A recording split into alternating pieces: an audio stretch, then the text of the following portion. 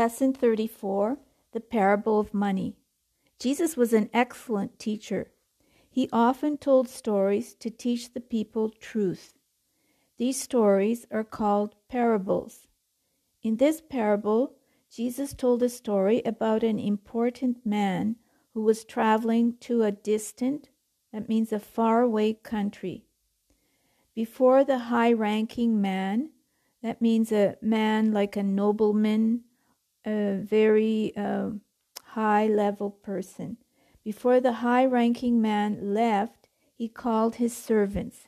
He gave each servant some money. He actually gave them 3 months' salary. So that would, if it was $4,000 a month, times 3, that would be $12,000. He gave each servant some money. He actually gave them 3 months' salary.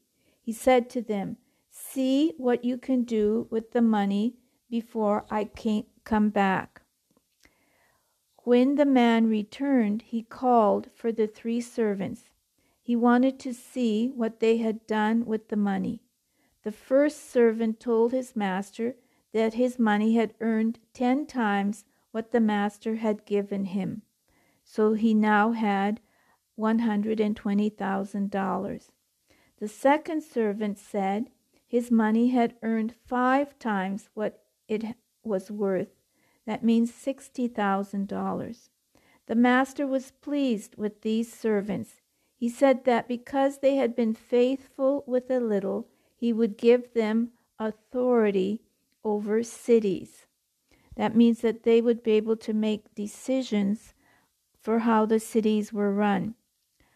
When the third servant came in front of the master, he said that he had kept the money in a handkerchief, that is, in a small cloth, because he knew his master was a hard man. The master was very angry. He asked why he hadn't at least put the money in the bank. In the bank, he could have earned interest on the money. The master took the money away from that servant. He gave the money to the first servant. The first servant had earned the most. Then Jesus said, "Those who have much will get more. Those who have little will lose even that." Now here, Jesus is telling the story to teach a truth. He's not necessarily talking about money, because we receive many things from God. We might receive a good job that gives us money, but we also receive talents and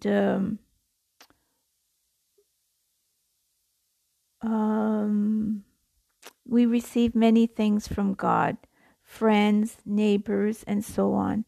And how do we make the most of whatever we have received? Do we use it well for eternal purposes, not for purposes just for our own comfort and pleasure, but to help others in the world to know about God and things like that?